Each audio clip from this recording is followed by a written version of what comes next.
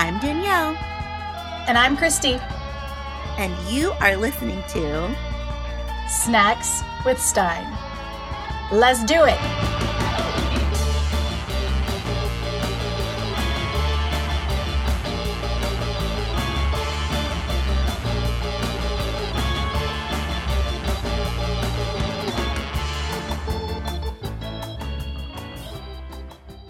Welcome. We have taken over this podcast for the week. And by we, I mean myself, Katie. And me, Kenny. From the Haunted Heart Podcast. I guess Christy's here too, right? Somewhere, right? Christy? Hi. Christy? Oh, there she is. I'm here. Hey, girl. How you doing? So we have taken over Snacks with Stein for the week as your guest hosts. Yes, Danielle is still on hiatus, but don't worry. You don't have to listen to us for too much longer. She'll be back next week. Danielle's totally fine. She's not tied up in the basement or anything. She's totally fine. Just fine. Can confirm. She's okay. She's fine. Don't worry about worry. So to kick us off, I believe we have a new Patreon member to welcome. Yes. Chris. So Snacks with Stein has a new patron. It's Brandy Herbert. She has joined Team Fear Street. And, you know, Katie did the honors for the Patreon toast last episode. So I was going to see, Kenny, if you wouldn't mind. Oh, gosh. Brandy. Of course. I would be thrilled to do that. I would be thrilled to do that. So here at Snacks with Stein, when you join up for the Patreon, we like to give you a limerick, a poem, a suggestion of our love, if you will. Some might say an invocation, but in rhyme. Because here at Snacks with Stein, we're more creative. This is actually very true. Very, very true, because we don't give a fuck that much. But no, here we go. Yeah, I'm going to try my best. So yeah. Brandy, this one is for you.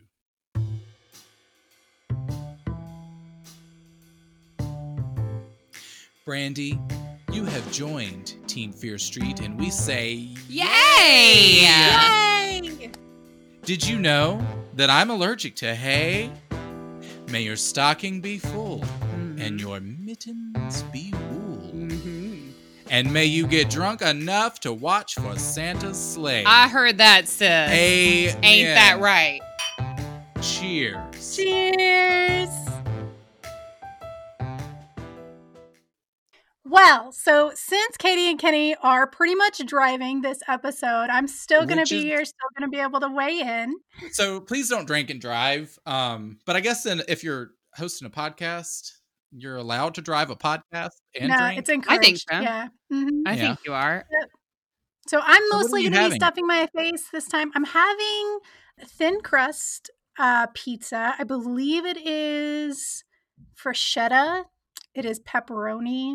And I'm also having a glass of white wine. But the fun thing about this wine, because I normally don't drink white, usually pretty much a red kind of gal, we, for some reason, ended up with a bottle of white, which has been in the fridge for a while. I broke it out. I bought special wine glasses that have the Hogwarts crest on them. When you put something cold into it, the colors change. There's a color changing wine glass because I'm 5. I'm 5 years old and I enjoy that process. So that's what I'm going to be drinking from my color change glass and eating some pizza. And I'm going to listen to a story. I'm excited. Yes. Well, we have one for you. We sure do. Yes, we do. So I was really nervous about doing this. I still am. It's okay. I'm here with you. That's what best friends are for. We both read the book this week. We both came prepared, did our homework so that Miss Christy wouldn't kick our ass. Oh, that's good because I didn't. So that would be awkward. So yes, this week we are telling the story of A Night in Terror Tower. Terror Tower. This was first originally published in January of 1995. Love it. Good year. Good vintage. It is a good vintage. Yes, a classic Goosebumps book that any fan should know. If you don't, then number one, you're not a Goosebumps fan. What are you Number doing? two, what are you doing here?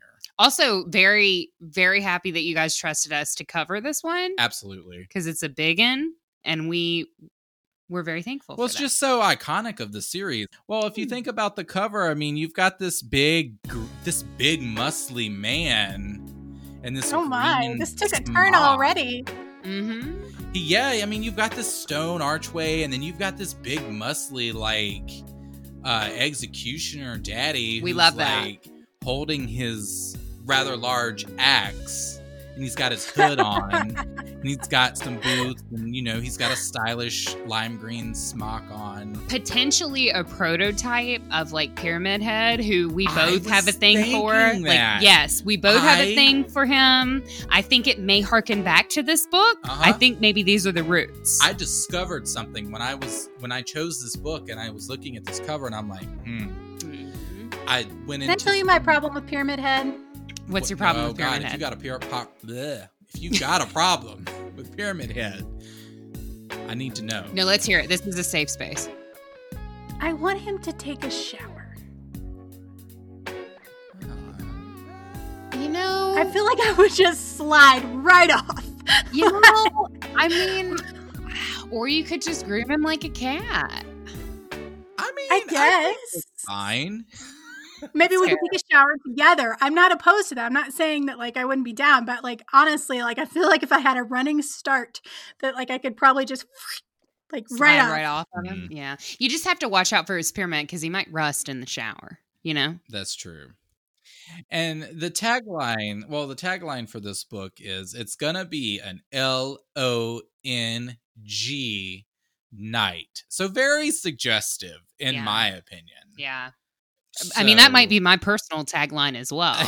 It's gonna be a long night. So Christy, since it's gonna be a long night, are you buckled in and are you ready to I am. I'm buckled in. experience the I'm night? ready. I'm going to edit myself out chewing.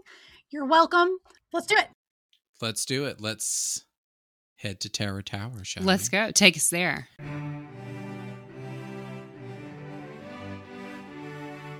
So we have two siblings.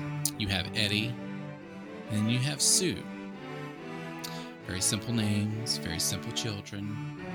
And they are touring London. So they're on this bus. They're touring London, yes. Right off the bat, they're parentless.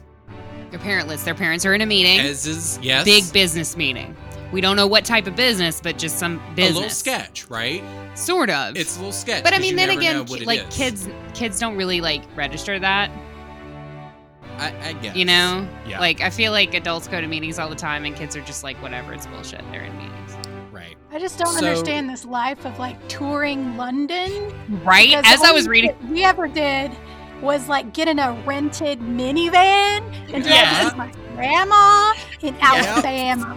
As I So- was reading this shit, I was like, we were underprivileged as children. I went to Myrtle Beach. That's what I did. I got to tour my fucking backyard, my neighborhood, the weird pond where somebody apparently years before had caught a giant snapping turtle, but I never saw photos, so I don't even know if it was real.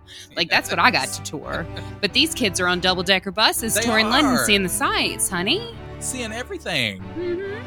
So, I mean, and this is a trend, right? In Goosebumps books, because there's no parents anywhere. Right. Again, Where are your parents? Where are your parents? They don't exist. That's it. So Eddie is the youngest. Sue is older. Eddie is described as being kind of wimpier, and he's a little more skittish. He's a little more frightful, yes. And Sue is older, and she's kind of like the big sis, right? She's there to protect. She attack. Mm-hmm. That's kind of the vibe that you get from Sue.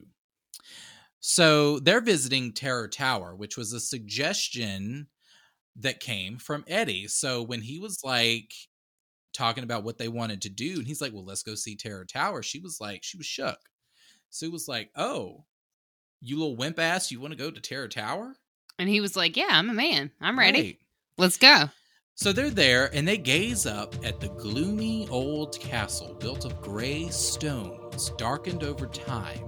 Its 2 narrow towers rose up like stiff arms at its sides. Storm clouds begin to hover low over the dark towers. The old trees in the courtyard begin to shiver with the wind. The air gets heavy and cold as it begins to rain. All in all, a very perfect day to visit the infamous Terror Tower. This was the siblings' first day in England, and they had been sightseeing all over London. Their parents had to be at a conference, air quote, conference, at their hotel. Mm-hmm. So naturally, they just signed their kids up to tour all of fucking London by themselves. Like that's something that you can even do. Right. Like I feel like. Well, why would you need to sign them up to tour by themselves? There's so much Right. liability here. Right. I don't think this is a thing that happens anymore. I don't think you mean, can just put your kid on a bus and hope for the and best say, at this point in "Peace." time. have fun exploring this fucking metropolis. Yeah, if you're a bus tour manager and you're doing this, like you're just taking people's children with a signature on a form, I don't think you should. I think that's a liability for you. Consider it free business advice. Maybe reevaluate, restructure. Well, I think that the problem is definitely that for some reason there's like a chunk of parents who never watched Unsolved Mysteries. Yeah. And because of that, we have some very poor choices when it comes to touring around.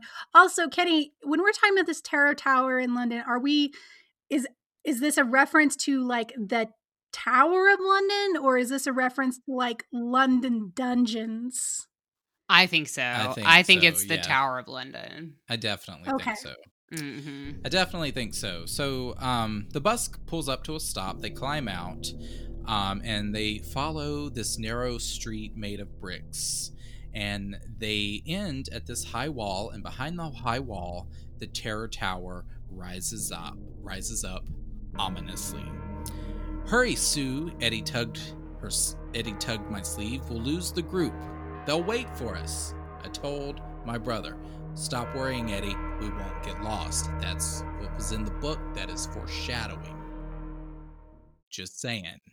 They won't get lost. They're definitely going to get They're lost. definitely That's gonna the get thing with lost. Stein. Like little phrases like that, they'll be like, "Oh, we definitely won't get lost," and you're like, two Well, chapters the second later, you make a decision where you're not somewhere you're supposed to be, you're fucked. 100%. Exactly. I mean, that's held true for me in life.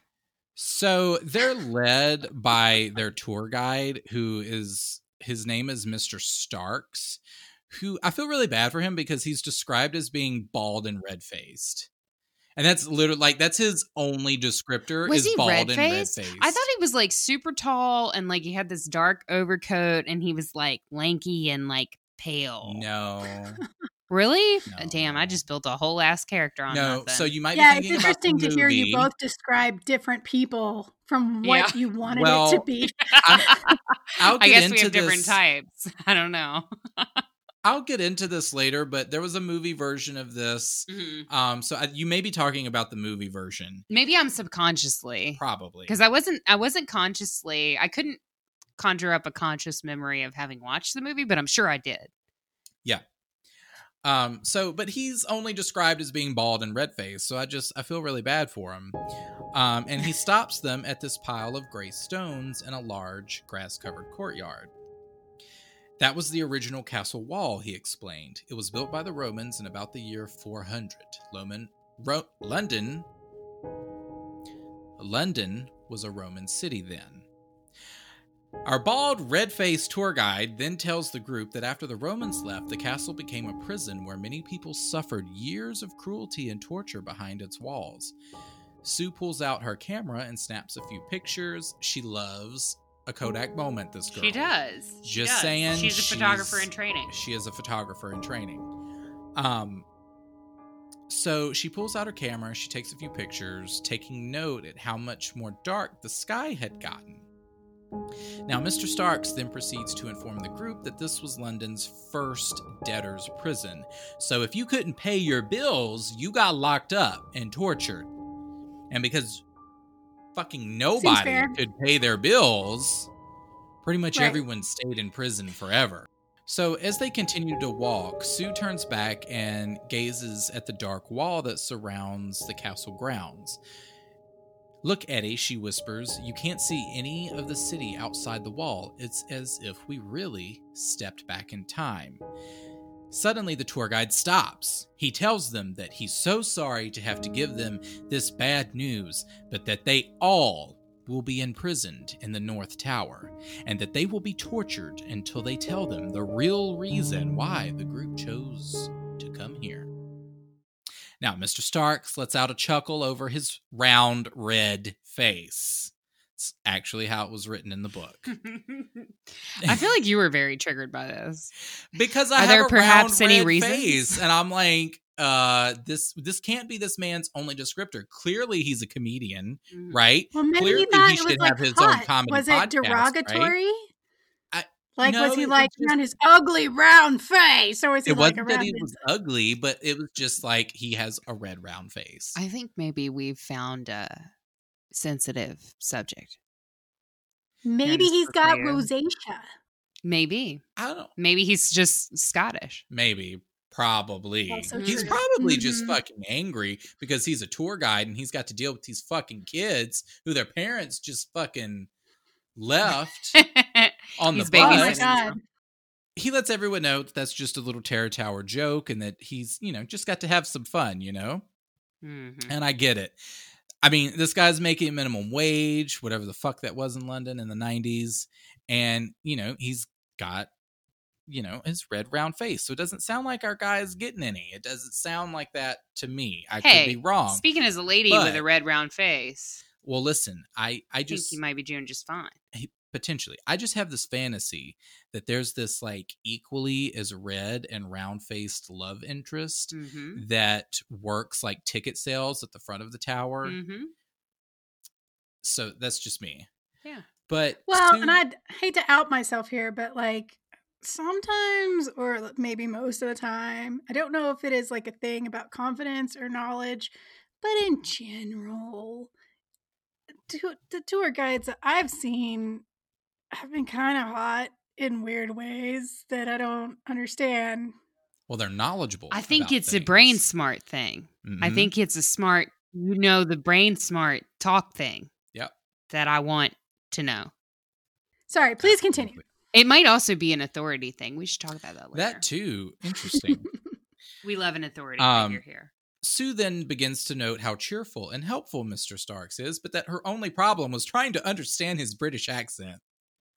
You understand that that's like this actually comes up several times in the book where Sue just like cannot understand British people Yeah. and she like has a problem with like I just can't understand his funny accent. And it's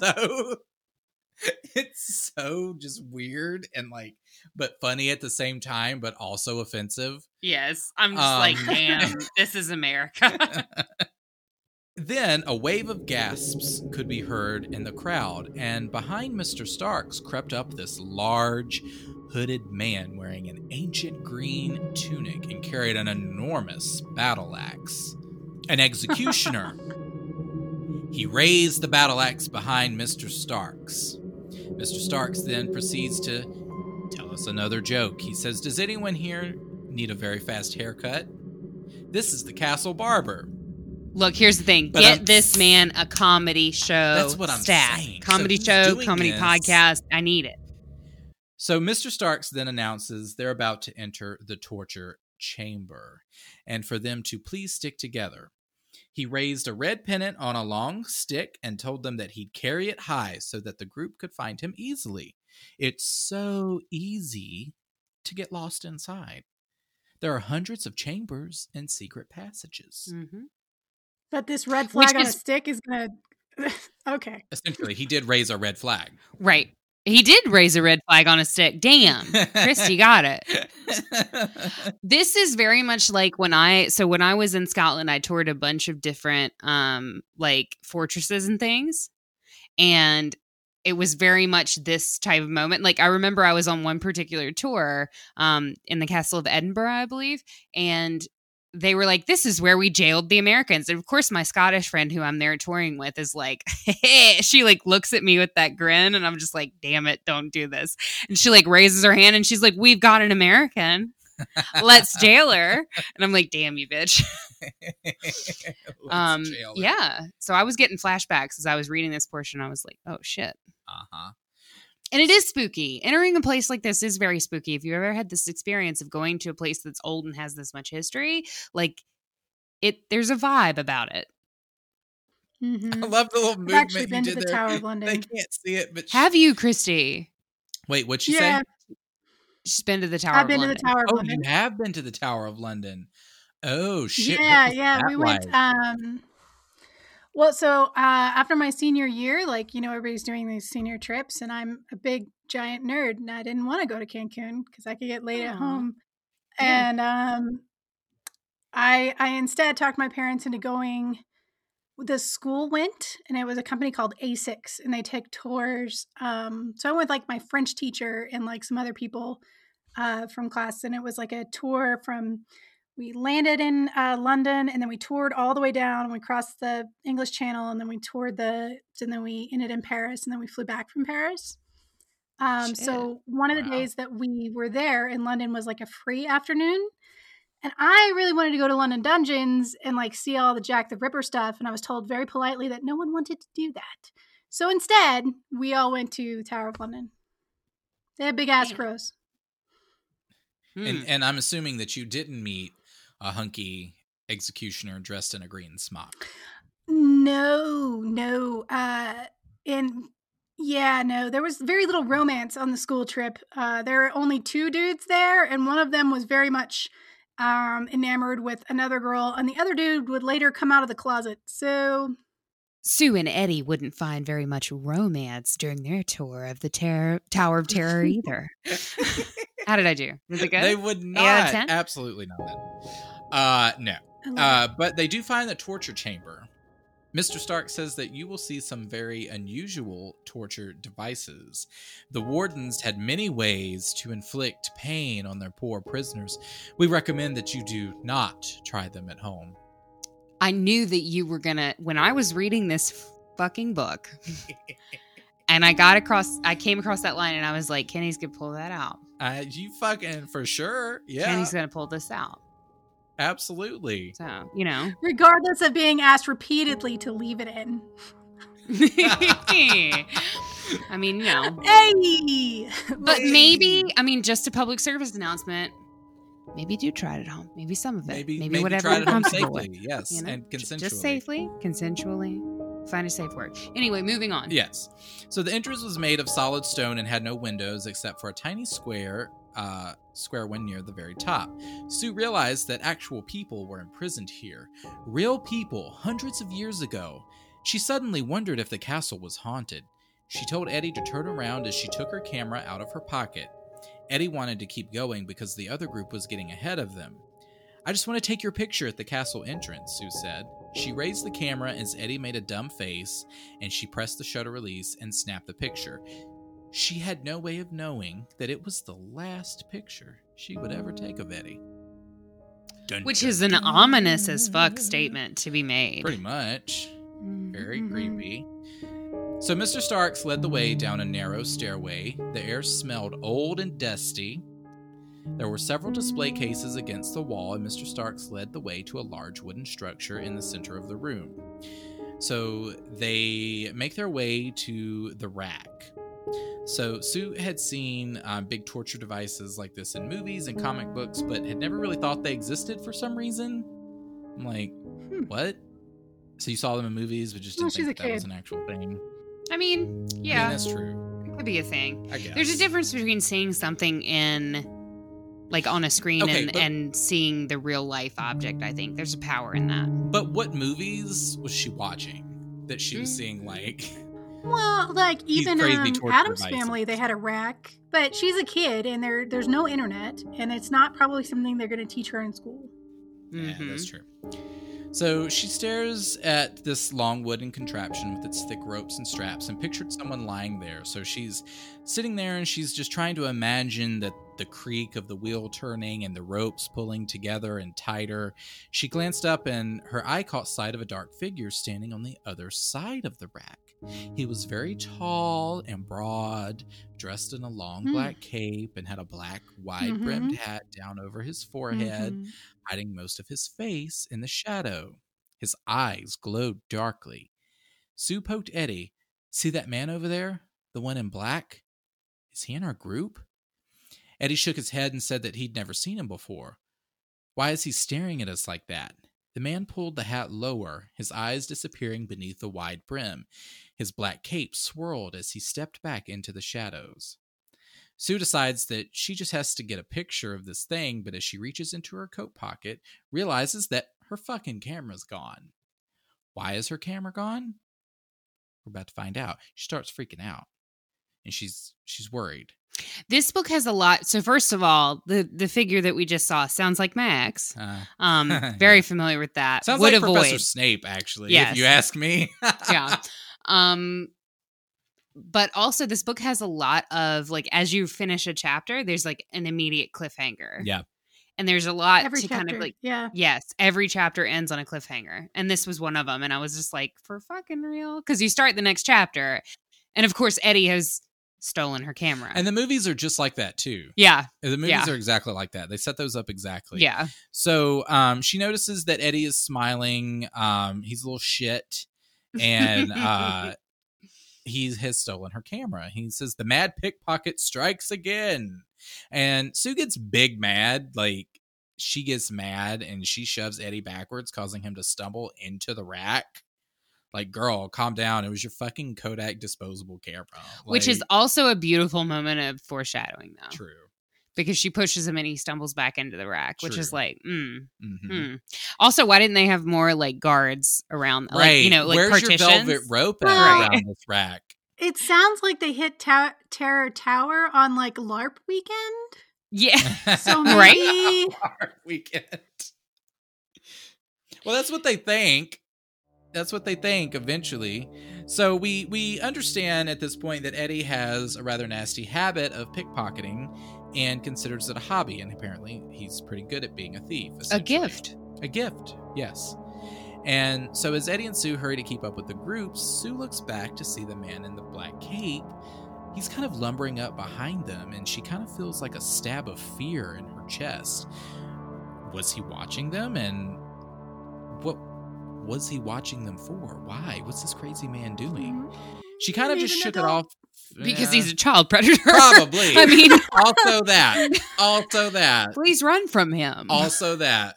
Where is the fucking where are those movies with To Catch a Predator when they come out from the back? Yeah, right. Where's that guy? Yes. Chris Hansen. Where's yes. that? Yes, Chris that Hansen guy. on the scene. Mm-hmm. Chris Hansen folds out of the darkness. Excuse me, sir. Yes. The tour guide just takes off his mask it's that he's been fucking wearing, and it's fucking Chris Hansen, Hansen. and he's like, Joke's on you. doesn't look like you'll be getting cookies today, sir. So she shakes it off as that this guy's just probably another tourist, but she still feels rather awkward that he's following them. The group makes their way into a room full of other nasty torture devices. They're talking about thumb screws. There's a pair of metal handcuffs that have like a jagged row of metal spikes on the inside. Yeah. We don't need to talk about my bedroom stuff. Oh yeah. Keep those in the drawer.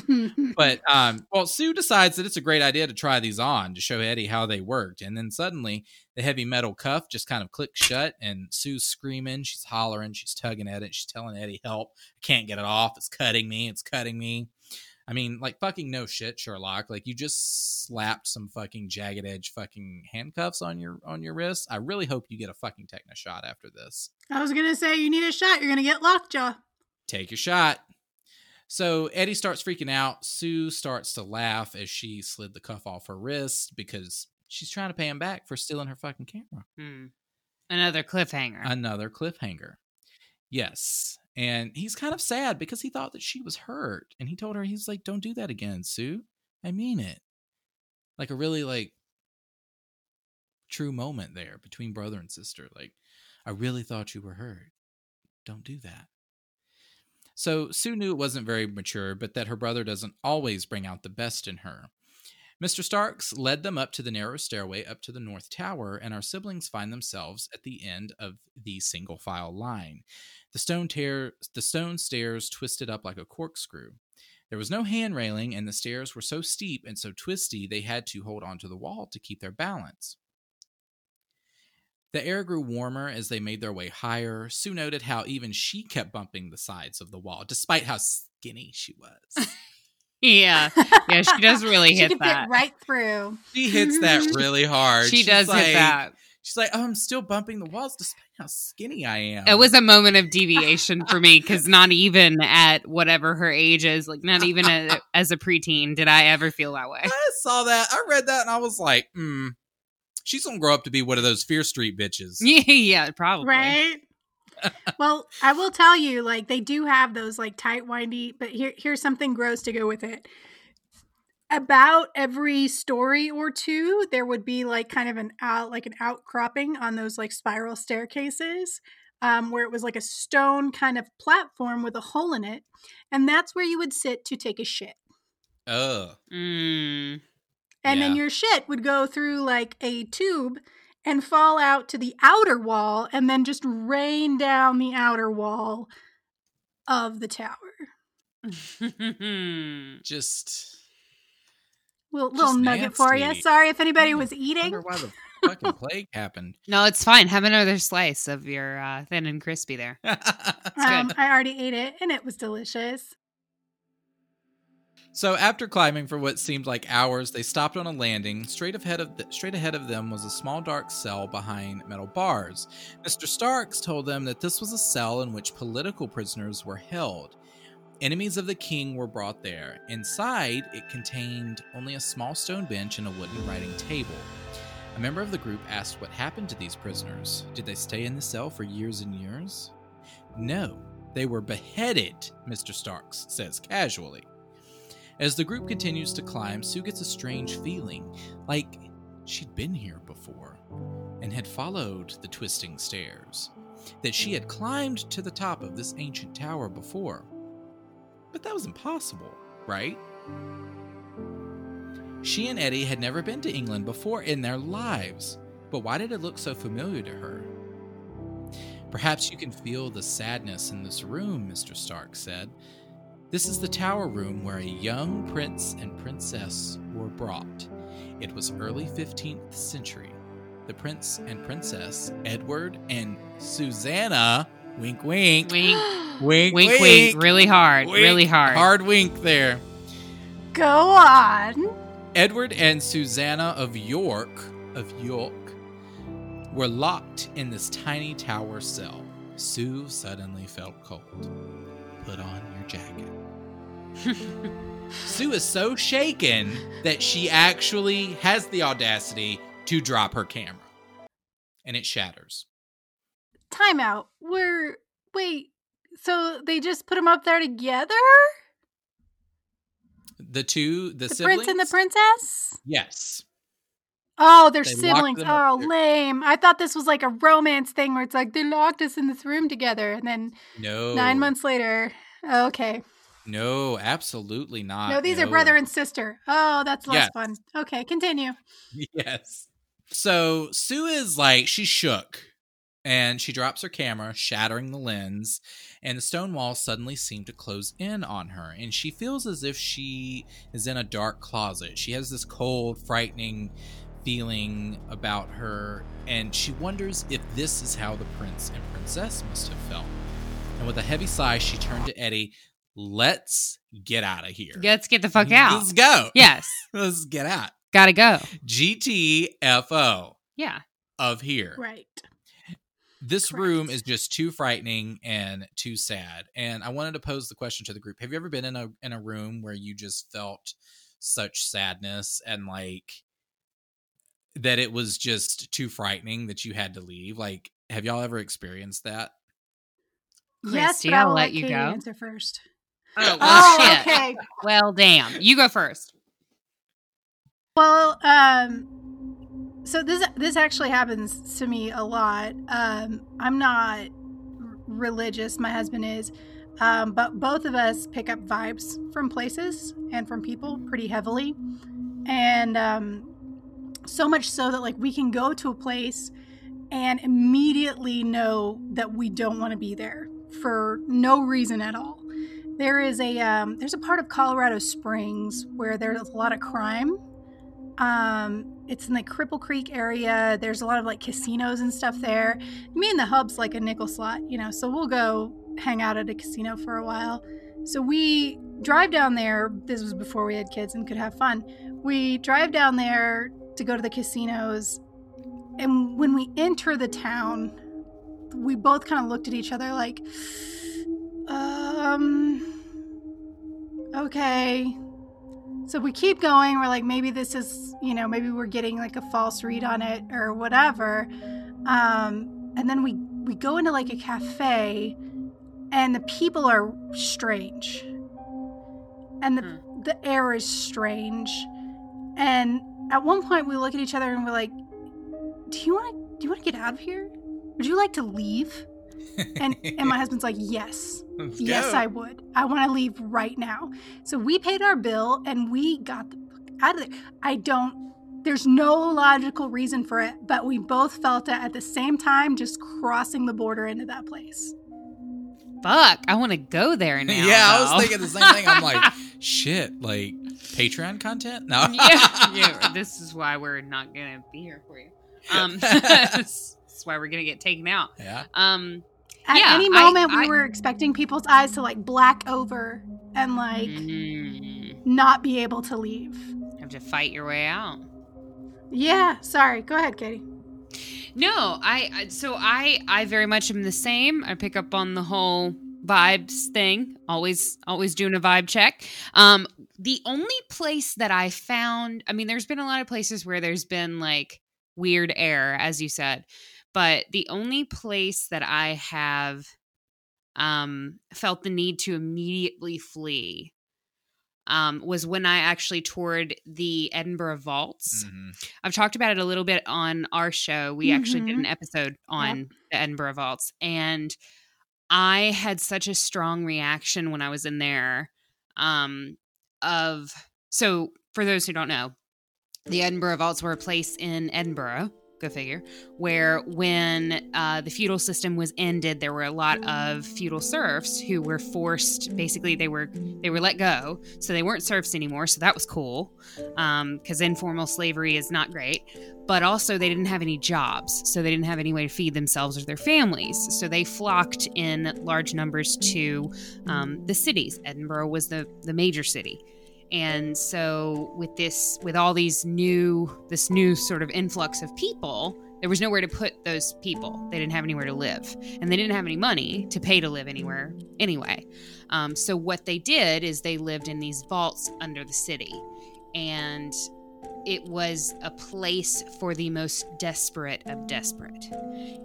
And just walking into that space, you feel like it's one of the most haunted places on earth.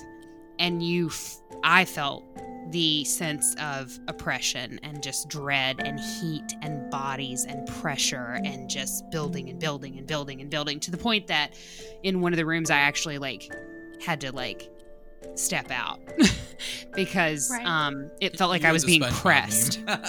Yeah, I was like, all right, I'm gonna head out. And it was really, really, really intense, and it didn't let up until I was out of the vaults and back on the streets. And even then, the further that I got away from the vaults, the more I sort of felt that draining away. And so it was very weird. And I've always sort of picked up on vibes on places, but that's the only place I've been in where I was like, okay, you need to go now. You need to get out. You got to go now. Yeah. Mm-hmm. Interesting. Well, what about you? Well, I don't pick up on vibes like that. It's like, I'm not about that. Fuck that. I'm not. I don't pick up on vibes like that. I can only really count. And I've said this before. I'm much more tuned into actual human beings and picking up on like small changes in behaviors and different things like that. And so I'm much more tuned into that hello trauma response probably. But anyway, but the only time that I've ever like really had a really nasty feeling about a place was this one time when me and my mother and my sister, we moved into this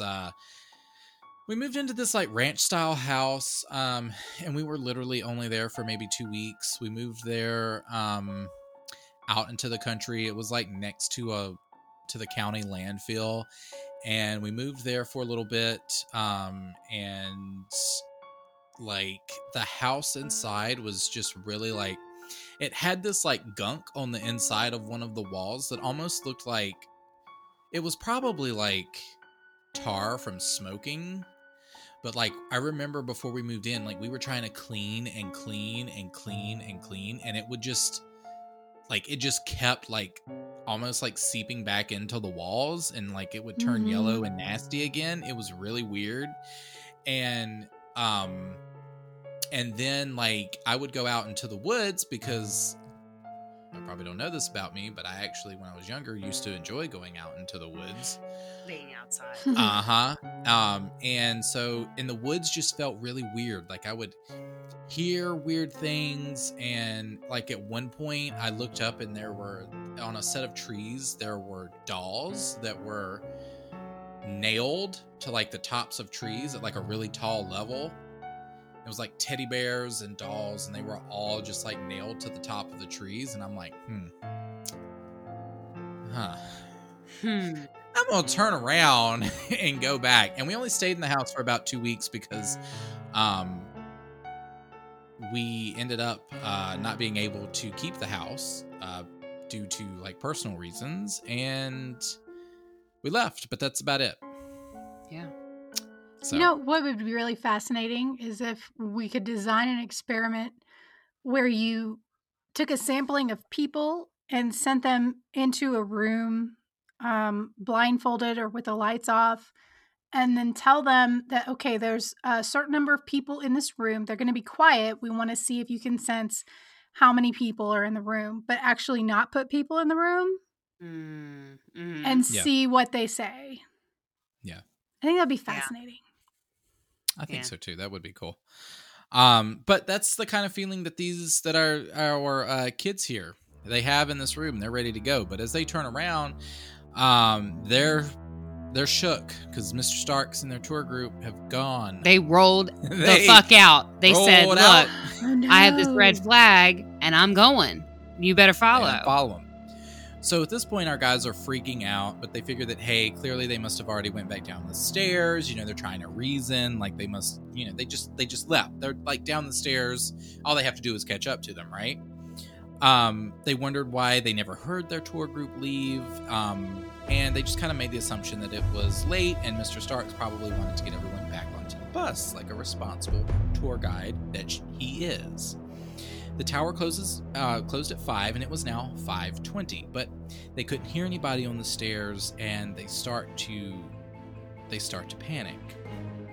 So they start running down the stairs, and they notice that the temperature begins to change. They notice that there seems to be a stairway that wasn't there before, and they start hearing footsteps. And they thought that it was Mr. Starks coming back for them, but when the dark figure appeared in the stairway below, the same dark figure that they had saw earlier, they stopped and they asked, is this the way down? And he didn't move. His eyes just burned back up at them, and they try to plead with him to say that they had gotten separated from their tour group. And the man just raises his hand and he kind of growls at them and says, you will come with me now. I don't want to hurt you, but if you try to escape, I will have no choice. Is he animatronic? No. He is a living, breathing... There's no Imagineers at the Terror Tower? There's not, but that was a really good guess. I don't think so. Damn. So Eddie and Sue just kind of start freaking out. They think that surely this is just a guard here and he's dressed in costume. Like Christy said, maybe he's a LARP. But he keeps coming towards them, and Sue continues to plead, apologizing for being there so late, but that doesn't stop him. He says, "You know why I am here," and he grabs Sue by the shoulder. Eddie, being the great little brother that he is like, "Hey, let go of her." But the man grabbed him too and backed them against the cold stone wall. And it was then that they both demanded for the gentleman to let them go. But of course, he's ignoring them at this point because clearly this man has an agenda. And he begins to pull out these 3 white... No! Don't pull it out. Don't pull it out. keep that for you. Keep that for you and whoever you're close to who's of age. I'm not comfortable. Not right. He pulls out these 3 three stones. It's 3 white stones, and he's mumbling to himself. It's a childhood birth defect. He gets I used mad to call it because one of his... Oh, God.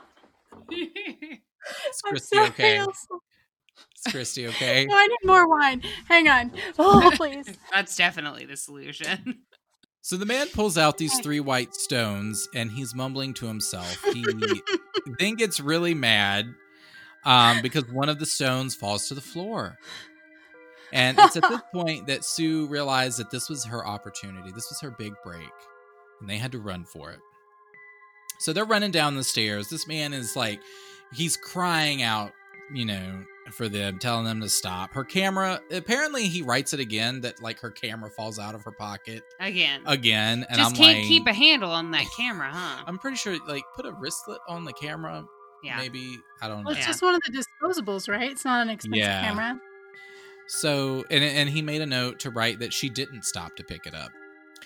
And that it was broken anyway. So she urged Eddie to keep going. They keep running down these stairs. They run into this big door. And they're trying to push it open, but it's not budging. And then finally, with one like big, strong push, they're able to get it open just a little bit.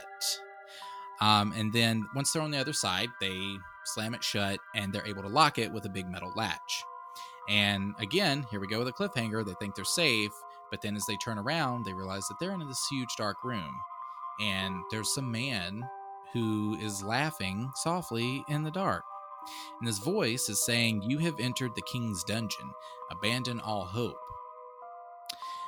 Yeah, there's definitely some kind of a weekend LARPy thing that they're too young for going on here.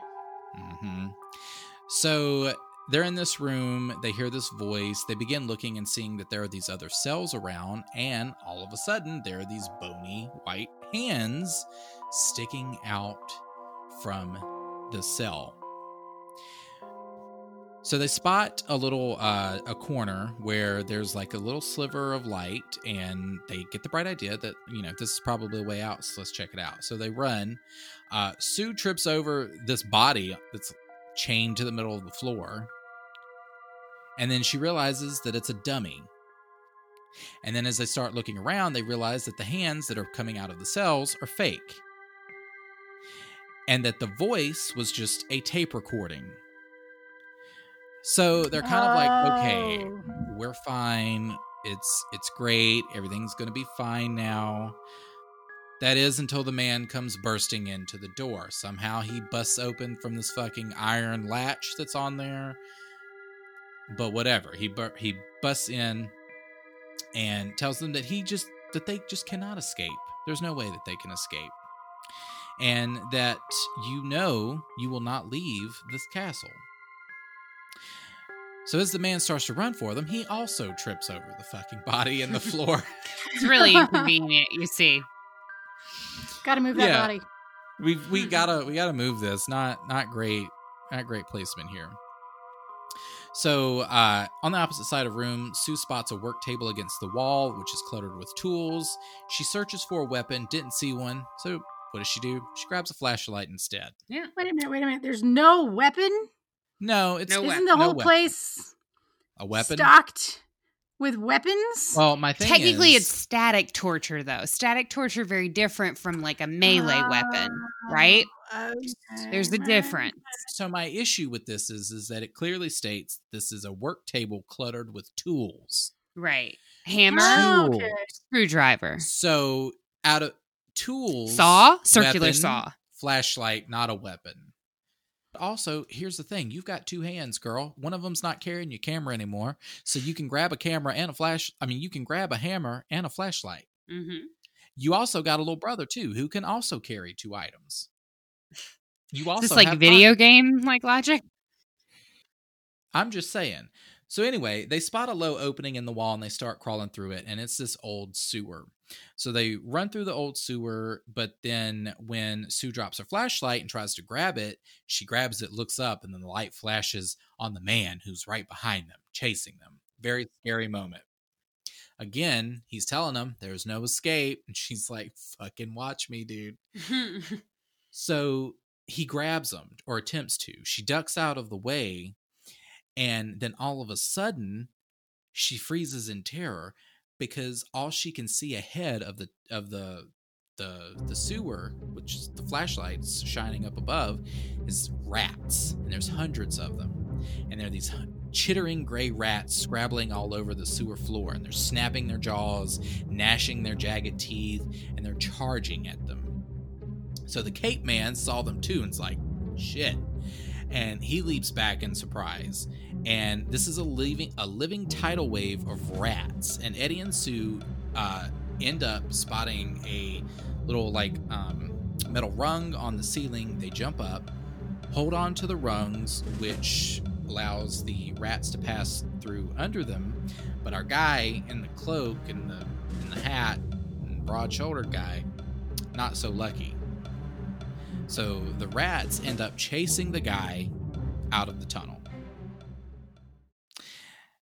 Which is weird because this is this big, tall, scary man, and you would think that some rats wouldn't Did I miss scare where the him? wave of rats came from? They just came out of nowhere. Out of fucking nowhere. Let They me tell you, literally came out of this nowhere. scene is iconic. This scene, absolutely everything. Similar to when we are introduced to the scarab beetles and the mummy. Very much that. Swarms of rats on rats on rats that move like water and overtake this gigantic, gargantuan figure of a man and just bring him down. Iconic scene. Pretty much. Iconic scene. Here's why I'm having trouble being afraid of the man in the cape. He's wearing a cape. Right. And I feel like that's a hindrance. I feel Right. like if you get too close to me, I can jerk on your cape and make you go to the ground every time. You know, You can jerk on his white stones. my girl from The Incredibles, that's what she said. Dropped No one. There's capes. only two now. I'm on no board. capes. Exactly. No capes. No capes. No Which capes. is No hard Edna. for me being a Leo because I capes. love a fucking cape. Yep. You know I but love she's the right. drama. But she's right. But the practicality of it isn't there. Mhm. She would have something to say in this situation She if she would. was here. So the rats run this creepy guy out, and Sue and her brother drop down after the coast is clear. And they start walking. They find a ladder that leads up to the top. So they look. They see that it's a beautiful night sky. They crawl out, and they are safe. All they have to do is get on the fucking bus. But where's the bus? Bus is not here. Bus is gone. Bus has done left them. Our round, red-faced tour guide said, you snooze, you lose. Time for me to be home. Time for me to go. So the parking lot's empty. No bus. There's nobody around. And they're like, well, how are we going to get back to our hotel room? They all of a sudden meet this white-haired man who's limping towards them. He's got a big gray overcoat, small gray hat, and very skinny. And he asks if they were the two kids that the bus driver was looking for. And essentially this guy helps them call a cab. Great guy. Love him. He's like, I'm gonna get you a cab. We'll get you to the hotel room. And Sue makes note that, they could pay for the cab because her dad had given her some money. So Here's they're some like- money. they're like- Go see London. The Here's biggest some city money. in the world, full of crime. Your two children. It will be fine. There was no sex trade in 1995. Yeah, it's True. fine. No, that didn't exist. So they're driving away in this cab. She doesn't want to look back at the terror tower. She doesn't want to see it again. And the cab pulled up to her hotel, and the driver told them that it'd be £15 and 60 pence. So Jesus. Sue didn't know what that meant. She's like, I don't know what you're talking about. Literally, it says Sue did not know what he meant, but pulled the money from her pocket that her parents gave her and asked the driver to pull the correct amount from it. He looked at her like she was stupid because apparently she was trying to pay with fake coins. And he's big mad and wants his £15 and 60 pence, and he wants it now. Yeah, this guy was an asshole, by the way. Yeah, very, very much an asshole. Eddie and Sue try and defuse the situation by telling the cabbie that they just get their parents to come down and pay so that they'd go into the hotel. You're at the hotel. Right. Yeah. We're just gonna go get our parents. We're just gonna go get our parents. They'll do that. So they're a little confused as to why their parents had given them this weird currency. They go up to their room and knock on the door for Mom and Dad. No voices, no footsteps. A maid stops by asking if they're all right and lets the two kids in, which I don't think would happen. Like, you just don't let people in like that into hotel rooms, but the room was dark. It was empty. There were no messages from Mom and Dad, nothing on the notepad, nothing. No sign that anyone had even been in the room. So they're starting to freak out at this point, and Eddie and Sue run downstairs to the lobby to try and find out where this meeting was. This, like, big important, like, meeting that we're flying fucking across the globe to attend. That they still could not remember what it was for. Pretty Real much. estate, financial advising, Oh, lawyers. kids. So they did what any kid would do when lost in a hotel room, unable to find, or in a hotel, unable to find their parents and owing a cabbie fare for the ride. They went and checked with reception. They did. The clerk is there, and he's asking them all these questions, like what room they're staying in, but when he searches the room, he can't find anything. It's vacant. He asks them what their full names are, and Eddie and Sue just can't answer him. Sue gets upset, and her body starts to shake as tears begin to well up. She could not remember her last name. And neither could Eddie. Exactly. Neither of the children could remember their last name. They So were exposed to mold that had made them hallucinate and forget. Not the mold. Now, Not the mold. Yeah. Fucking mole. They just can't remember. So the clerk just kind of calmly tells them to just calm down. Like, girl, you need to chill. Sir? And they'll Sir? try to. sir, I'm going to need you to be calm. I know The you know clerk who you was- are. The clerk was literally like Sure. that meme where it's like, this is a Wendy's, except this is the Barclay Hotel. Yes. The Walmart face. Do you know about the Walmart face? What is that? What is that? Okay. You have an assignment. So the next time you are in Walmart, go to any department that is not the front and Okay. ask whatever person you see there who is an employee a question about a department that is not their own. And you will receive the Walmart face. Got I it. feel like I'll just have someone tell me to Fuck off. fuck off. Yeah. Report back. It will be the same face. Okay. I will. So in the meantime, he tells them to just have a seat in the dining room. The hotel would get them something to eat. So they're sitting there and they're having high tea. They're eating scones, little triangle sandwiches, when they get the idea that if they could describe their parents to the clerk, they'd be able to find them. Problem is, they realize they can't even remember what their parents looked like. They only remembered the room number. They couldn't remember where they lived or anything before that day. They couldn't remember anything. So also awkward because they're sitting there eating fucking high tea and scones, and the cabbie comes in and he's like, "Where's my money?" They're like, we got a fucking bolt. And They're like, listen, We're trying to figure this out. Would you like a sandwich while We we don't. How about this? Yeah. I'll give you the scone. It's a barter. My cup of tea says that you are paid in full. He's British. He might go for it. Yeah. Oh. Maybe. I mean, it's worth a shot. Yeah. So it's Eddie and Sue. They're trying to escape the cabbie. They find this hallway outside of the kitchen. They run to the kitchen. And who do they run into? They run into our caped man from earlier. He done came back. He done done got survived his the cape rats. back. He done survived them. Yes. I like to imagine that at this point, this was not in the book. This was me. But I like to imagine that at this point, his face is like half gnawed off by fucking rats. Oh, that would be amazing. And his cape is like all holy and shit. Stein didn't give us that. That was my contribution. But like a gnawed off, like a half gnawed off face. I see from it. rats. Yeah. How cool is that? That would be He awesome. lifts his hat in greeting, and a rat like runs off of his head. Yes. And he's like trained them to be his like assistants. Yeah. I love this. I love this. I have spent time with the rats. I've understood them. So I'm the master now. All they wanted was a friend. you just needed a leader. So he's here. He's like got his hand out and he looks at Eddie and he's like, give them back.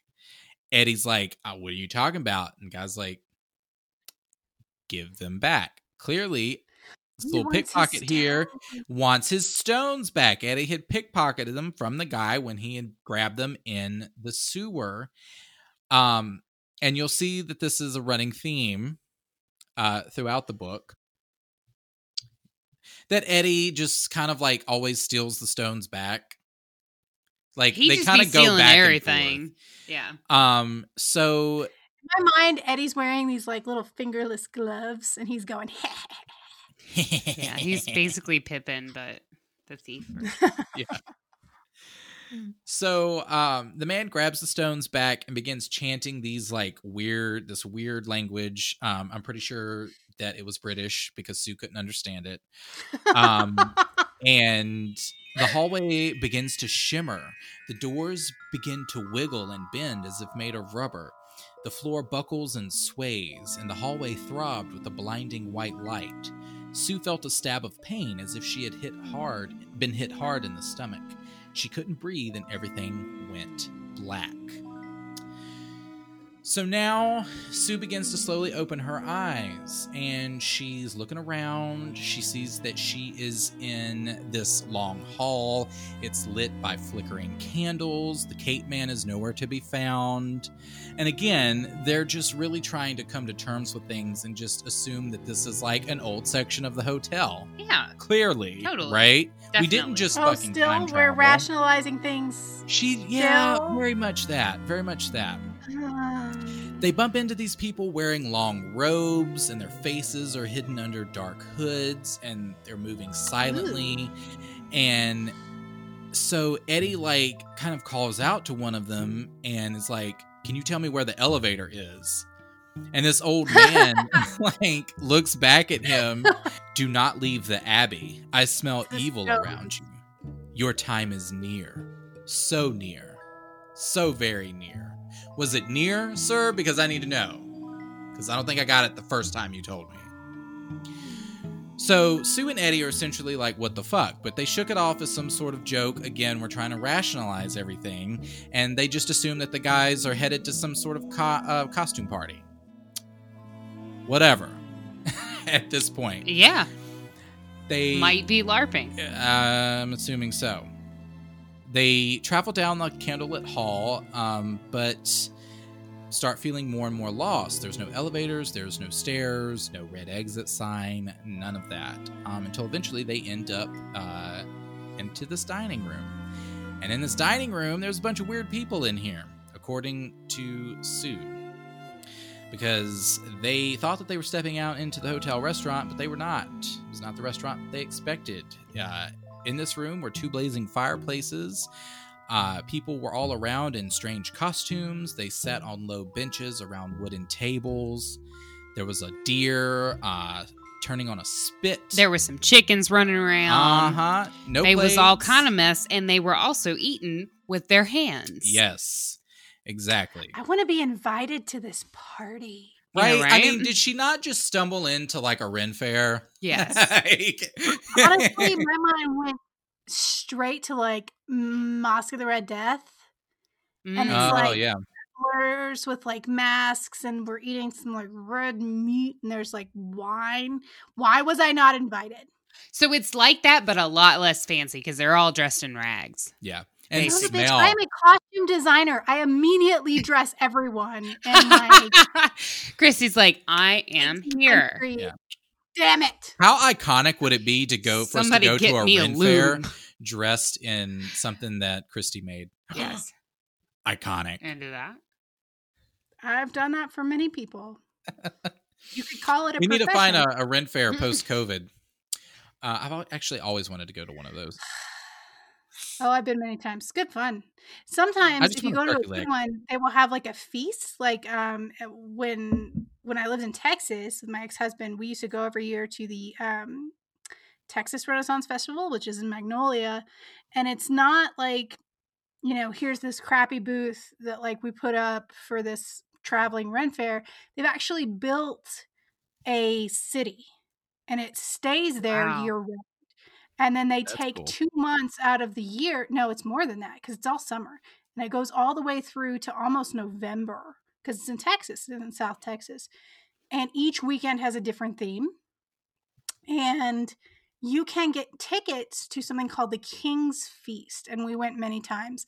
They are not cheap. It's like $200 a ticket, but it is Damn. a 7-hour experience where you go and sit with other people in costume and literally have a feast. And the royalty come in and the gestures come in and they do different games. Like and it's endless.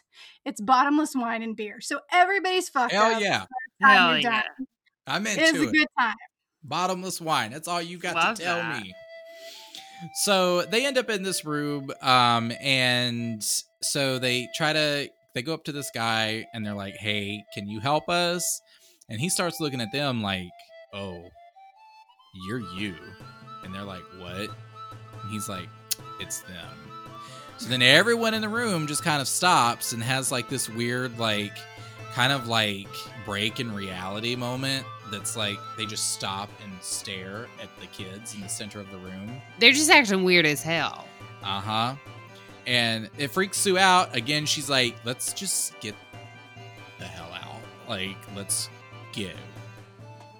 So they run out. And they end up outside and they realize that there are no cars, no tall buildings. It's just lumpy dirt road. White cottages with flat roofs and low wooden shacks built without doors or windows. They're like, what is going on? Where are we? It's like we stepped back in time. Honey, take a hint. Take a hint. That's all I got to say. Yeah, So- call your dad. You time traveled. Yeah. Sue's like, Eddie, look at the people. And like men are walking by with thick beards and wild, unbrushed hair with loose-fitting gray smocks that drag the ground. Women in long brown dresses were on their knees, pulling up root-type vegetables with their hands. They looked a lot like the people back in the hotel. Oh no, Sue shouted as she grabbed Eddie and made him turn around. So the hotel was gone, and so in its place stood this long, low building built of brown stone. And they're just confused at this moment because all they're hearing are like cows mooing, and this was supposed to be downtown London. Where were the taxis, the cars, the double-decker buses? I mean, what's going on? Sue calls out to this poor little boy who just kind of like wide-eye responds with, "Good day to you, miss." And in the book, Stein writes that his accent was so strange that Sue could just barely make out what he was saying. Which is another clue, though, because if we've really gone back in time at this point, we're speaking Old English, which is very different from the British accent that Sue may have experienced. But we've registered before. that she has trouble with the regular standard British accent, so now she's just really She's really fucked. She's super fucked. Because Old English, I've heard people speak it, and it sounds like garbled But that's not nonsense. even what they're saying, though. He literally responds with, "Are ye a traveler?" Yeah, right. Well, I'm sure it's translated for us. And she responds with a yes, and that they were lost and needed to find their hotel, the Barclay. The boy, which is so funny. She's like, I love that she has to name drop the hotel. Yeah, right. Our hotel, the Barclay. The boy was like, "What the fuck?" He said it, I quote, "I don't know those words." And, you know, that he had to get home, or he said he has to get Wood home, so he's going to peace out. And Sue turned around to say something, but Eddie was gone. Eddie has disappeared. Sue kind of starts frantically searching around for Eddie. She can't find him. She's calling out for him. She's very concerned. She ends up running into this dark figure blocking her path. And here we are again, our tall, dark, and handsome man who is just got his black cape fluttering behind him in the wind. Again, very Professor Snape sounding to me. And Sue just kind of steps out from his shadow and demands to know where her brother is. And the cloaked man's like, "Don't worry about where your brother is. You don't need to know that." And she's like, "No, I'm worried." Yeah. So she's asking him, she's like, "I don't know what you want from me. Like, I'm not who it is that you were looking for," all of this other stuff. And he's like, "You know me." You know me. It's really, they're kind of having like this awkward conversation in this fucking mud and probably shit and like cows and all of that. So he grabs her, and then all of a sudden, saved by the fucking bell again, an ox cart comes flying out of nowhere and like starts pummeling towards them, which causes them to separate. And in the meantime, Sue's like, "All right, I have my opportunity to go and run." So she's running in between the cottages, running as fast as her little heart, can carry her. And she ends up running into this woman, and she's like, "Help me, please help me. I need you to help me." And the woman's like, "Nah, get away from me." She's like, "I ain't about to fuck with this." Yeah. But Sue wasn't about to back down. She realized that she had some of that strange money in her pocket. And so she's like, "Listen, I'll give you this if you will hide me." And the woman's like, "Oh, okay. How about you just get into this basket here and I will hide you." So Sue gets into the basket. The woman latches the lid. And then she hears the man come closer. And then the woman's like, "Hey, she's in here. She's in this basket. I'll put her in this basket for you." Wow. And Sue's like, "Wow, really? Like, did you really just do that? Did you really just double cross me?" I think I audibly gasped at this point in the book. Sue thought that heifer took Well, my I knew money. it wasn't going to work out. I don't know if you've seen Indiana Jones, but usually when you crawl into a basket, It's not a good choice. No. Well, so the woman kind of like bends down into the basket and she's like, "Hey, I'm so sorry, but this is the Lord High Executioner, and I'm not fitting to go against him. Like, sorry about it. Thanks for the coin, though." So Sue is trapped in this basket, and she can't get out. She feels herself being lifted up onto what she thinks is some sort of cart. And she hears the steady clip-clop of horses' hooves. And all she could think about was, what does this Lord High Executioner want with her? And when the cart stops and Sue is lifted out by these two gray uniformed soldiers, she's crying. She's like, "Let me go. Why are you doing this?" And the executioner didn't reply. Sue begins to plead that he has made a terrible mistake and that she doesn't know why or how she got here, but that he had the wrong girl. And the soldiers turned her around, and there it stood. Terror Tower. The courtyard was jammed with silent, grim-looking people dressed in rags, their eyes vacant, faces blank. Some were weeping and staring at the sky. Babies cried and wailed. Men and women sat in the dirt, moaning and muttering to themselves. These sad, filthy people were all prisoners. Sue realized as she was being dragged up the twisting stone steps. Once at the top of the tower, Sue was slung inside as the door was bolted shut. "Sue," a familiar voice called out. It was Eddie. The caped man had grabbed him back in the street and covered his mouth so he couldn't call out. They heard the bolt slide to one side. Someone was coming for them. Who do you think is the someone, Christy? I don't know, because you keep picturing Snape, and I keep picturing Darkwing Duck.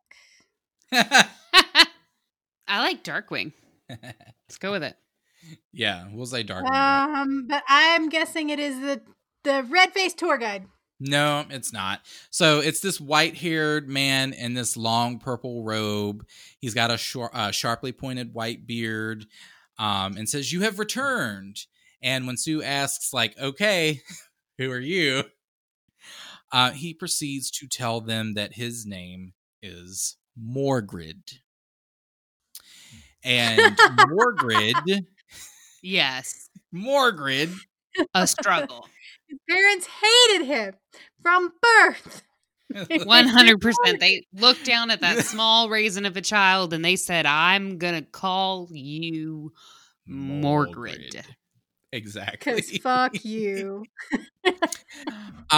So he then kind of proceeds to tell the children that, he is the king's sorcerer. And that they were the prince and princess Edward and Susanna of York.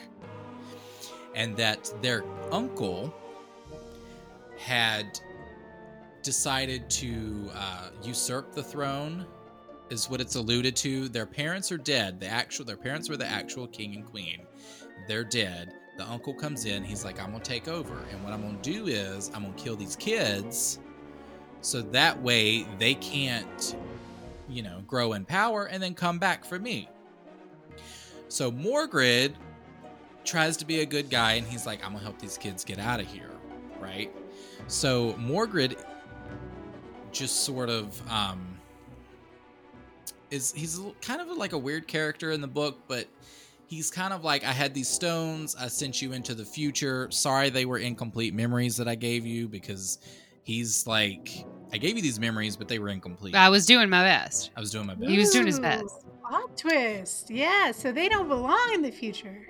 No, they don't belong into the future. They are the prince and princess of York and had been ordered to the tower by their uncle, the king. So Eddie's like, That "You're sucks, wrong." But they're also royalty now. Yes, Yeah. also royalty. So Eddie's like, "You're wrong. We know who we are, and you've made a big mistake." Like, Eddie has a complete Julia Roberts moment. Mm-hmm.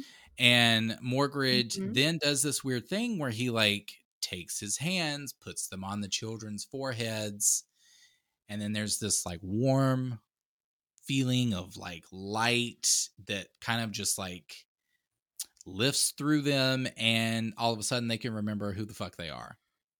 I will say though that I was a little uncomfortable in this part of the book, because Susanna, whatever, he just lays his hands on her head and she remembers and whatever. But then Eddie, he has to corner against a wall and Eddie is fighting him, and it was a little predatory, and I was like, I don't know about that. Yeah. Well, But it all worked out. He's a good guy. Good guy, Morgred. Good guy, Morgred. Yeah, he's kind of a well, I'll get into that a little bit later. But anyway. And so they suddenly remember their parents and that they had been sent to the tower, and that the king's orders were to smother them. So we've had our realization moment here. In the plot, they're like, "Okay, our actual parents are dead. They're not at some random fucking conference.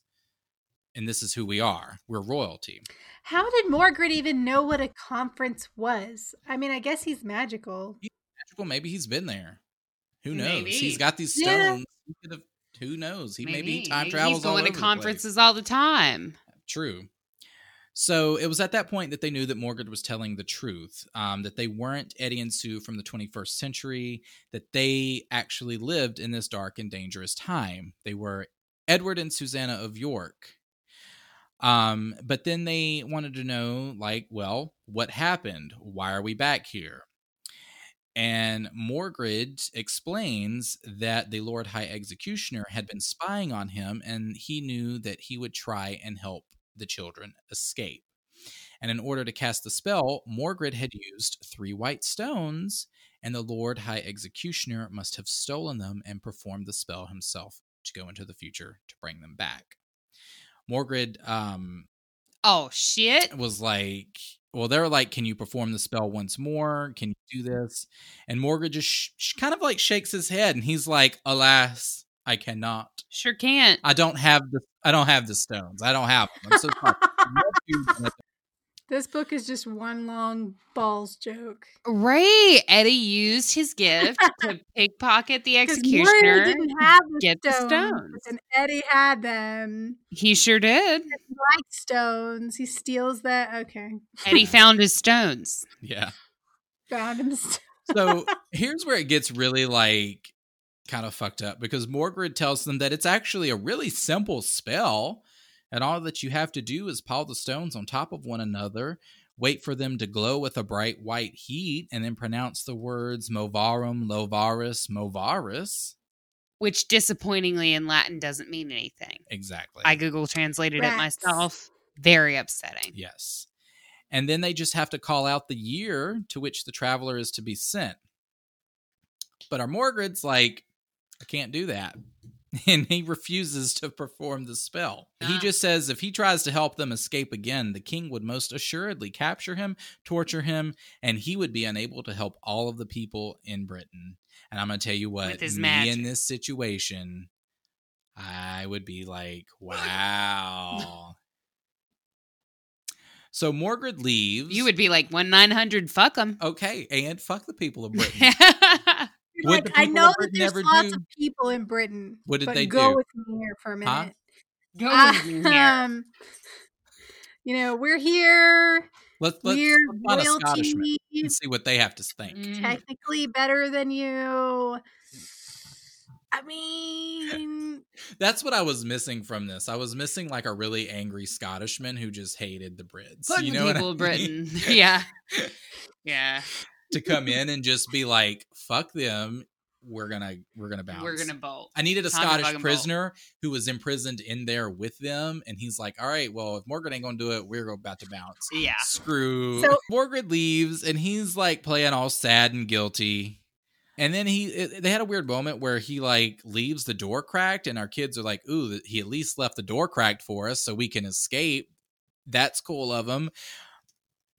But then as they try to sneak out the door, Morgoth casts a fucking spell on them that prevents them from moving, and, quote, with tears in his eyes, tells him that he could not allow them to escape and that he has done his best. Oh, I don't think you have done your I don't best, think you sir. really have. I don't think you fucking have, sir. I just, what? the medieval psych. He was like, sorry, can't help you. Bye. Bye. I'm going to freeze you so you can't move. Deuces. Bye. Well, but this is like some sort of weird toxic relationship here, because he starts crying. There's tears, and he like dramatically slams the door behind him. And as soon as the door is locked, the spell is lifted and they can move again. And what kills me is that in the book, they feel sad for Morgoth for some reason. They're like, oh, poor Morgoth, he did his best to help us. I'm All like, about Morgoth. but he really didn't. But then they hear the voice of the Lord High Executioner. He had come for them. But to Sue's surprise, Edward was rather calm. He raised his hand, revealing the 3 white stones that immediately began to glow. He had lifted them from Morgoth's robe when he hugged Morgoth. Do you remember the spell? Sue demanded. Edward's like, I think so. So he mutters the spell, Movarum, Lovaris, Movaris, he shouted the year that they wanted to go to. The glowing stones exploded in a flash of white light, which faded quickly. "Oh, Edward," Sue wailed, "it didn't work. We're still in the tower." And before Eddie could reply, the door swung all the way open. And what stood there but a fucking tour group? A young woman dressed in layers of red and yellow t-shirts with a short skirt. She's got black tights. And she's staring at them awkwardly, like, what are you doing here? Oh man, that went in a different direction. I really thought that like we were gonna accidentally misphrase the spell, raise an army of the dead that was gonna then lay siege to the castle being led by your evil doppelganger. I thought that he was just going to mispronounce it and then just like splice themselves in the universe and like That would have been cool. Neptune. That would have been Goosebumps Choose Your Own Adventure, though. Because they yes. saved the most twisted shit for those. Oh, absolutely. They're back in the future and Sue's like, "You did it, Edward. Congratulations. Your spell worked perfectly." And he's like, "Girl, just call me Eddie. Don't call me Edward." And he's like, "And I'll call you Sue." That's what we're Eddie and Sue now. This is our new lives. This is what we're doing. They start paying attention to the tour guide that had kind of burst in on them starts talking about the room, kind of like our red round-faced man was doing previously. And in the book, it says that this tiny tower room is where Prince Edward and Princess Susanna of York were held as prisoners. They were held here and sentenced to death, but they were never executed. And then Sue asks the tour guide, "They didn't die up here? What happened?" And the tour guide shrugged and said, "No one knows. On the night that they were to be murdered, the prince and princess vanished, disappeared into thin air. It is a mystery that will never be solved." But then, out of nowhere, this voice comes out and says, "I guess we know the answer to the mystery," which is weird. Stranger danger. Weird. And it's fucking Morgred. He's grinning and he gave them a wink and he's wearing a purple sport jacket. He's got dark gray trousers on. He tells them that he is thankful for them bringing him along. They're like, "Well, we had to bring you, Morgred. We need a parent." Morgred raised a finger to his mouth and essentially says, "Hush, don't call me Morgred. And I'm Mr. Morgan now." Okay? Which is the questionable name. Mr. Morgan. And then Sue's like, "Okay." And then she's like, "And I guess I'm Sue Morgan. And then this is Eddie Morgan." And Eddie's like, "Well, if I hadn't borrowed these from your robe, that tour guide would be telling a very different story, wouldn't she?" And Morgan's like, "Yes, she would." Which is like such a weird way to end it. He's like, it would have been a very different story. And Sue's like, "Let's get out of here. I never want to see this tower again." Eddie's talking about how he's hungry, he's starving, he wants to go get some fucking bangers and He wants mash, a fucking burger. whatever it is that they eat. And Sue's like, "I'm hungry too." And then Morgan's like, "Shall I perform a food spell?" Yes. And Eddie Always and yes. Sue, yeah. Eddie and Sue let out a groan and they're like, "I think I've had enough spells to last a lifetime. How about we go to Burger Palace for some good old 21st century hamburgers and fries?" Do they have a Burger Palace? I don't even know what that is. Mm. The end. Copyright infringement. He can't. Yeah. Not Burger King, Okay. Burger Palace. Burger Palace. This was interesting. I was really excited to kind of like dive back into a little bit of childhood nostalgia with this one. This one does come with a movie, as you know, a lot of our diehard Goosebumps fans will know that, you know, some of these books were turned into like made for TV movies like The Haunted Mask and whatnot. And this one was one that I like vividly remember. So I read the book again and then went back and watched the movie, and the movie had like such a better ending than the book did. Oh, what was the ending? So it in was the movie? essentially the same, but in the end, when the children find themselves back when they're first meeting Morgred is already imprisoned there, and he lets them know that, you know, he tells them what's going on, and he says that he was trying to send them all, the three of them, to the future. and that he was going to go with them. And so he started giving them these memories, but in the process, he had sent them into the future. But then the Lord High Executioner came in, interrupted the process, stole the stones, and had Morgred imprisoned, and he went into the future to get them back. So that's and that why makes a lot of sense. Right. Because I'm thinking in my head, I'm like, why would a Morgred, like from the book, just send them into the future with nothing, right? And when they get back, you know, he tells them all of that, and that was his intentions, and that he was locked up in there with them. And so they are all set to be executed, and they take them all down to the execution chamber or whatever. And Morgred in the movie, like, pleads with them. He's like, hey, let me just send them back into the future and just kill me. Like, just kill me, leave them alone or whatever. And the Lord High Executioner is like, nah, we're not going to do that. We're going to kill you all.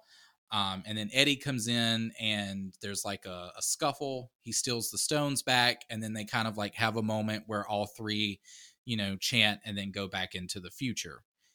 But there's a twist ending, because at the end, when they're all like together and they're happy and they're going to get burgers, the Morgred pulls out 2 stones from his pocket, and he's like, Eddie, can you give me back my 3rd stone? And Eddie's like, I don't have it. And then they have this little joking moment as the double-decker bus is pulling away and they're on it. And then in the background, you see the caped man, the Lord High Executioner, holding the 3rd stone. So it has like a much better ending than the book does, which I really appreciate. Well, I'll have to check it out. Definitely. No, but I like that one, though. I like it when we go all historical. I enjoyed it. But yeah, I was having trouble connecting like the fear emotion with Darkwing Duck. Yeah. It's very much that. He's got his little wide brim hat, and in the he's in the movie, he's much more intimidating, like visually, because he's like this really tall man. And also in the movie, what they do well is to like better incite that fear, is that as they're walking through and touring the castle, or the tower, there's these like wax figures, and in their minds, these wax figures like come to life. So they're like, they look at them, and then one moment they're a wax figure, and then the next second they're like turning their heads and they're moving. And so it adds like an added and layer. I wish that he would have included that, because that would have been like nightmare fuel. Like, right. It's an added layer of like thrill that the book really misses. Now, this one also turns into a choose your own adventure that they do later. Yeah. And where you play you are the main character, and you go back with Eddie and Sue in time so that they can overthrow their uncle. That's cool. So there's a whole added layer to that when you go back. I always found the choose your own adventure books to be scarier. I don't know if it was because you were making the choices, but the endings of those, and like the failed endings of those, were nightmare fuel. I always made the wrong choice. Yeah, same. Well, dude. So Stein does do Goosebumps that were choose your own scare. There's a whole string of them. Danielle has covered one of them. We did Secret Agent Grandma. Love that one. Yes. So if we'll have you guys back if we do. Hell yeah. We do. Hell yeah. We always choose the wrong ending, so it's good. I died many times in that episode. Yeah. You need a couple do-overs. Like, you get some hearts. It's okay. Good. Well, good. I liked it. Kenny, you did a fantastic job. I'm so glad that you guys were here for these couple episodes while Danielle takes a much-needed break. So if the people who are listening at home want and need and must have more, where can they find you? Well, if you must have more, You can find us on any of your major podcast apps, likely the podcast app that you are using to listen to this very show. We are on. You can find us by searching the Haunted Heart Podcast. You can also connect with us on social media at the Haunted Heart Podcast on Instagram, at the Haunted Heart on Twitter. And we're also online at www.thehauntedheart.com. So you can find us in all of those places. We would love to meet you, talk to you, learn everything about you, stalk you even. Yeah, but you can find us there. Actually. Yeah. Yes, please go and check them out. The Haunted Heart has been my favorite show since it's the first podcast I ever listened to, and it stays my favorite show. Aww. I can't claim that I was the first Patreon person, but I feel like I may have been like number 2 or 3. I think you might have been the first. I think you might have been the first. Yeah, I was real close. So if you like our show, you'll definitely like their show. Go check it out. Oh, thanks, Christy. All right, and next week, Christy is back on Fear Street with the next in line for Patreon request, The Mind Reader. But until next time, we are out. Like podcast hosts who need to get back to their own show. Join us.